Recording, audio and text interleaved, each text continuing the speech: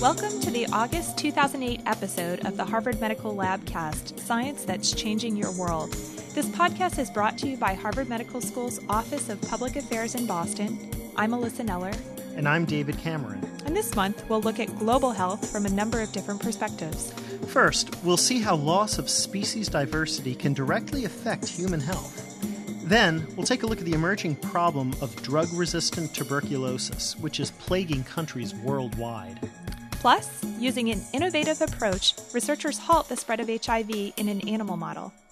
But first, I had the chance to sit down with Nobel laureate Eric Shivian, director of the Harvard Medical School Center for Health and the Global Environment. So I'm sitting here looking at the front cover of your new book, Sustaining Life: How Human Health Depends on Biodiversity. Explain exactly what is meant by biodiversity. So what biodiversity means, it's a shortened form of biological diversity, and it means the variety of life on Earth.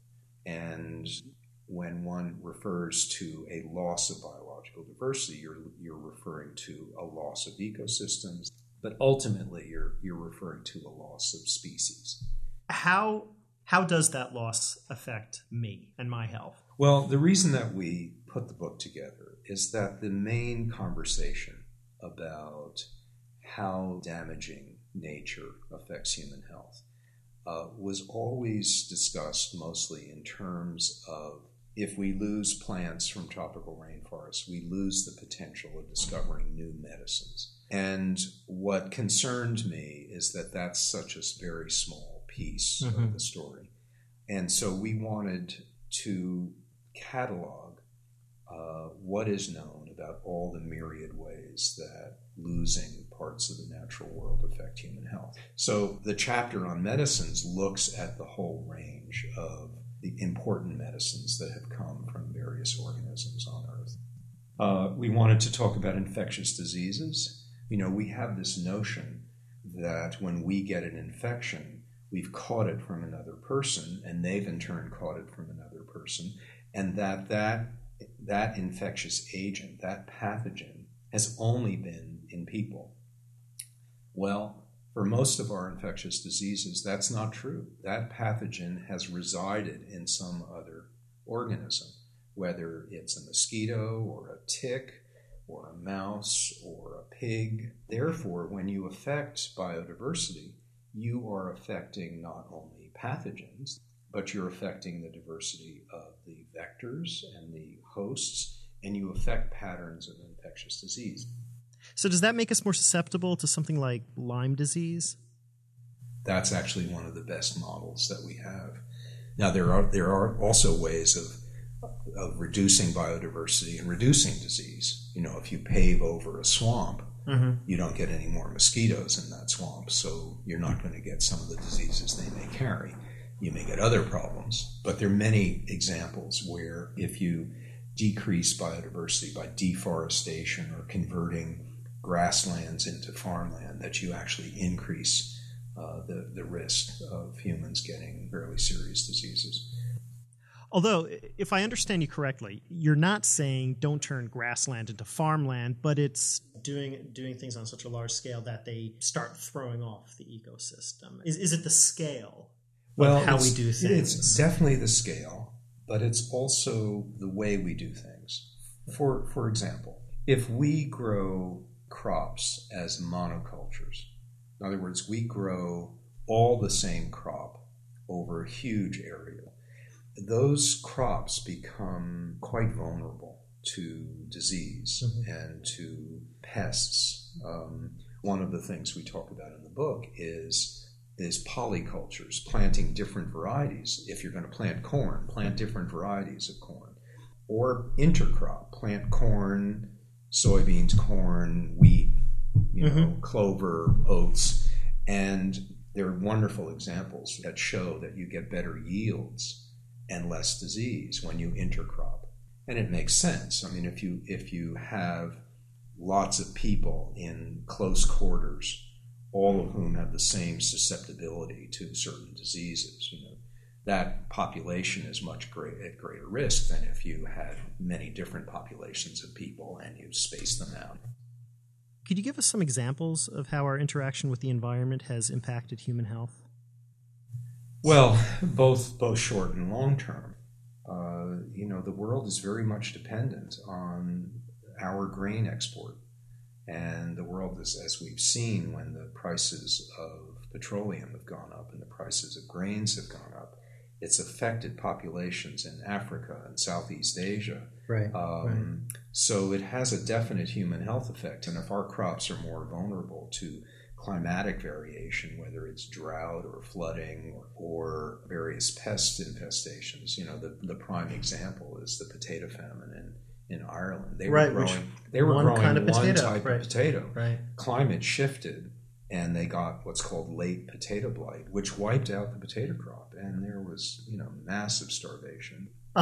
You mentioned Lyme disease. Let me go back to that because it's a great model. Lyme disease is the most common vector-borne disease in the United States. It has 20,000 reported cases that was 3-4 years ago. So Lyme is caused by a spirochete. It's a bacteria. It's transferred by a tick. And there are different hosts. The most important host is the white-footed mouse. So it was noticed that in Lyme areas, it was the areas that had very little vertebrate diversity. So some very elegant field experiments showed why there was a correlation between lower levels of vertebrate diversity and increased cases of Lyme. So the tick is an omnivorous feeder. It's attaching itself to any organism that passes it. It waits on the grass blade, and as soon as a mouse or a chipmunk or our dogs or our cats or us pass it, it attaches itself. So we get Lyme disease, but we are what are called incompetent or dead-end hosts. In other words, we get the infection, it's in our bloodstream, but if another tick bites us, it can't transfer that infection to another organism. The white-footed mouse, by contrast, is a very competent host. So the tick bites it, gives it Lyme disease. The Lyme bacteria proliferates in the white-footed mouse, and another tick bites it and has a very high percentage of getting that infection and passing it on to another organism. So if you have a great deal of vertebrate diversity at the forest edge, then the tick is biting lots of different organisms that don't pass on the disease. And it also has some organisms like the white-footed mouse that are competent. So the infection gets diluted in this large population of other vertebrates because it doesn't get passed on. So the risk of our getting Lyme in that kind of environment is lower. The more vertebrate diversity there is, the more incompetent hosts there are, the less likely we are going to get Lyme. The other thing that happens is that when you have tremendous vertebrate diversity, you have organisms that are keeping the population of ticks down and the population of white-footed mice down because you have predators of mice. Did we get rid of a lot of these vertebrate species by moving so close to the forest edge? We got rid of a lot of those species when we cut down the forest. That's right. So it's an example of loss of biological diversity and an increased risk of a major human vector-borne disease. Well, I think you've definitely given us a whole new perspective here. Thanks so much for talking to me today.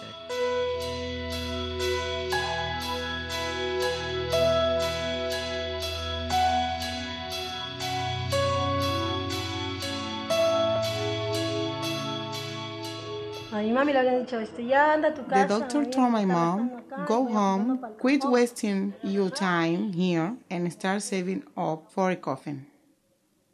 For too many patients in developing countries, tuberculosis represents a death sentence. Drug-resistant strains of the bacteria have emerged because diagnosis is slow and treatment is often inadequate. But scientists say there is hope for current patients and the future. I'm Ivona Ricci, and this is a special report on the battle against drug-resistant TB. Salman Kasavji, a Harvard Medical School assistant professor and clinician at Brigham and Women's Hospital, gave me a feel for the scope of the problem. This is a disease that has infected 2 billion people worldwide, that has 8 million cases of active disease, and about 1.8 to 2 million deaths every year. Adding insult to injury, extensively drug-resistant strains of TB, or XDR-TB, have begun to pop up around the globe over the last few years. When a patient has XDR-TB, they are not only resistant to the backbone of the first-line treatment, isoniazid and rifampicin, but they're also resistant to the backbone of the second-line treatment, namely the fluoroquinolone and the injectable agent. And this is what makes it so much more difficult to treat, because you end up using second-line drugs other than the backbone, which are not very good, and then turning to third-line drugs, which really have very little proven efficacy against tuberculosis. So where has extensively drug-resistant TB surfaced? Carol Mitnick, an epidemiologist in Harvard Medical School's Department of Social Medicine, explains. The extensively drug-resistant TB has been identified most notably in the former Soviet Union and Eastern Europe. And that's largely just because they have the resources and the laboratories to actually identify the disease.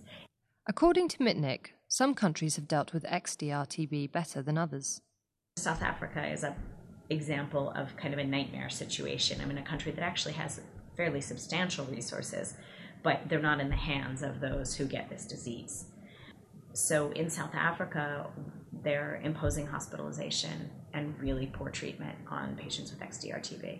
So they are forcing them to stay in hospitals. They're putting barbed wire up around these hospitals. There are guards with guns at the hospitals. There was a patient killed trying to escape from one of these hospitals. I mean, to escape from a hospital. It's a horror show.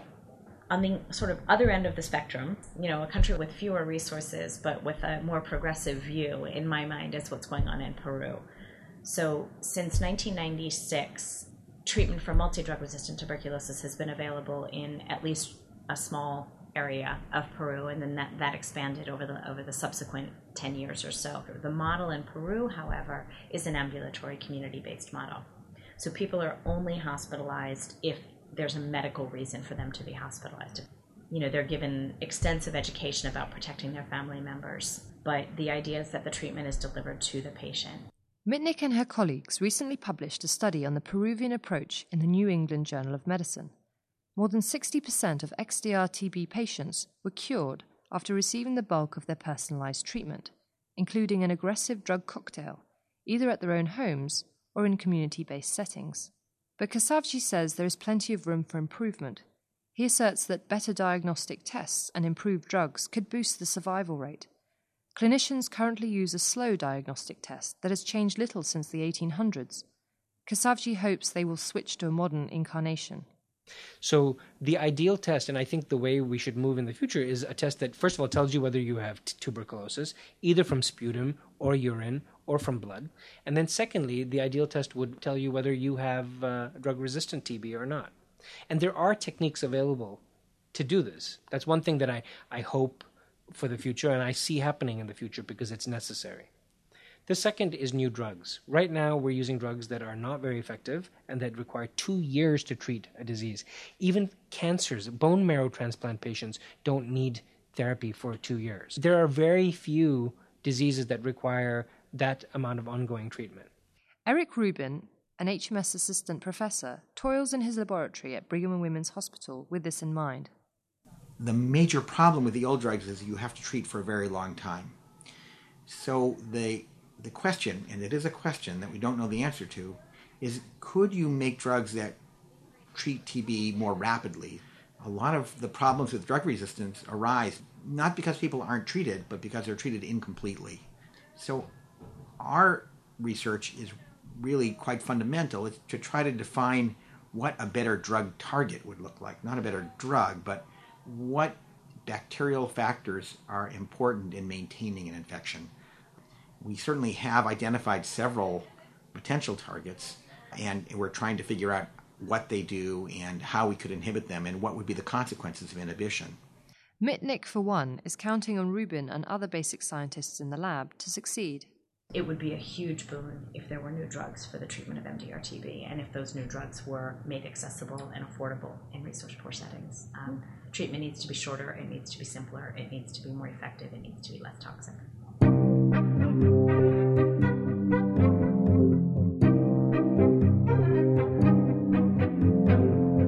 While some developing countries are making headway against drug-resistant TB, HIV is proving tougher to tackle.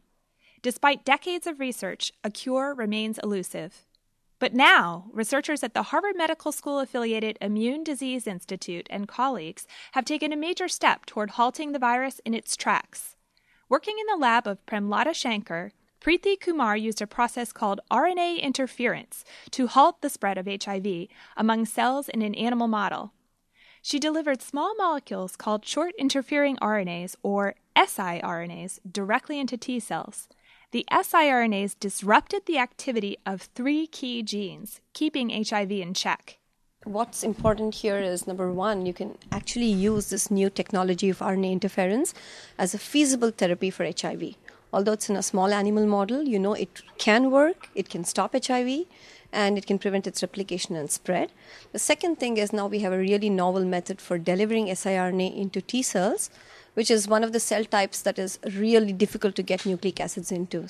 Kumar cautions that labs must verify the findings in other animal models before attempting clinical trials. If they're successful, siRNAs may eventually supplement or replace the harsh drug cocktails currently prescribed to patients with HIV.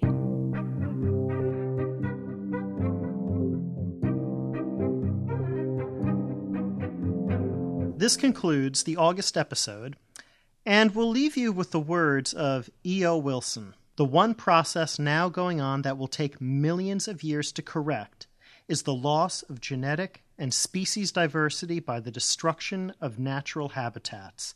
This is the folly our descendants are least likely to forgive us. This podcast is a production of Harvard Medical School's Office of Public Affairs, and we'd love to hear your comments on this program.